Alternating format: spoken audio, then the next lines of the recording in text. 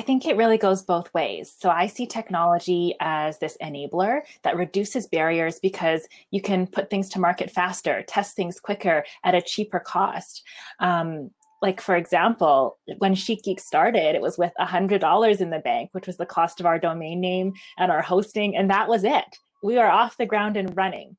At the same time, technology can also be kind of intimidating for a lot of women. And so, for someone who's comfortable with it, you kind of know how to navigate. But for someone who's not, it actually can be, preventing them from maybe getting something started.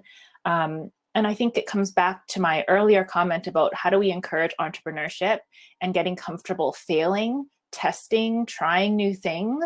Like if you can surround yourself in that kind of environment, it makes technology a lot more accessible as well.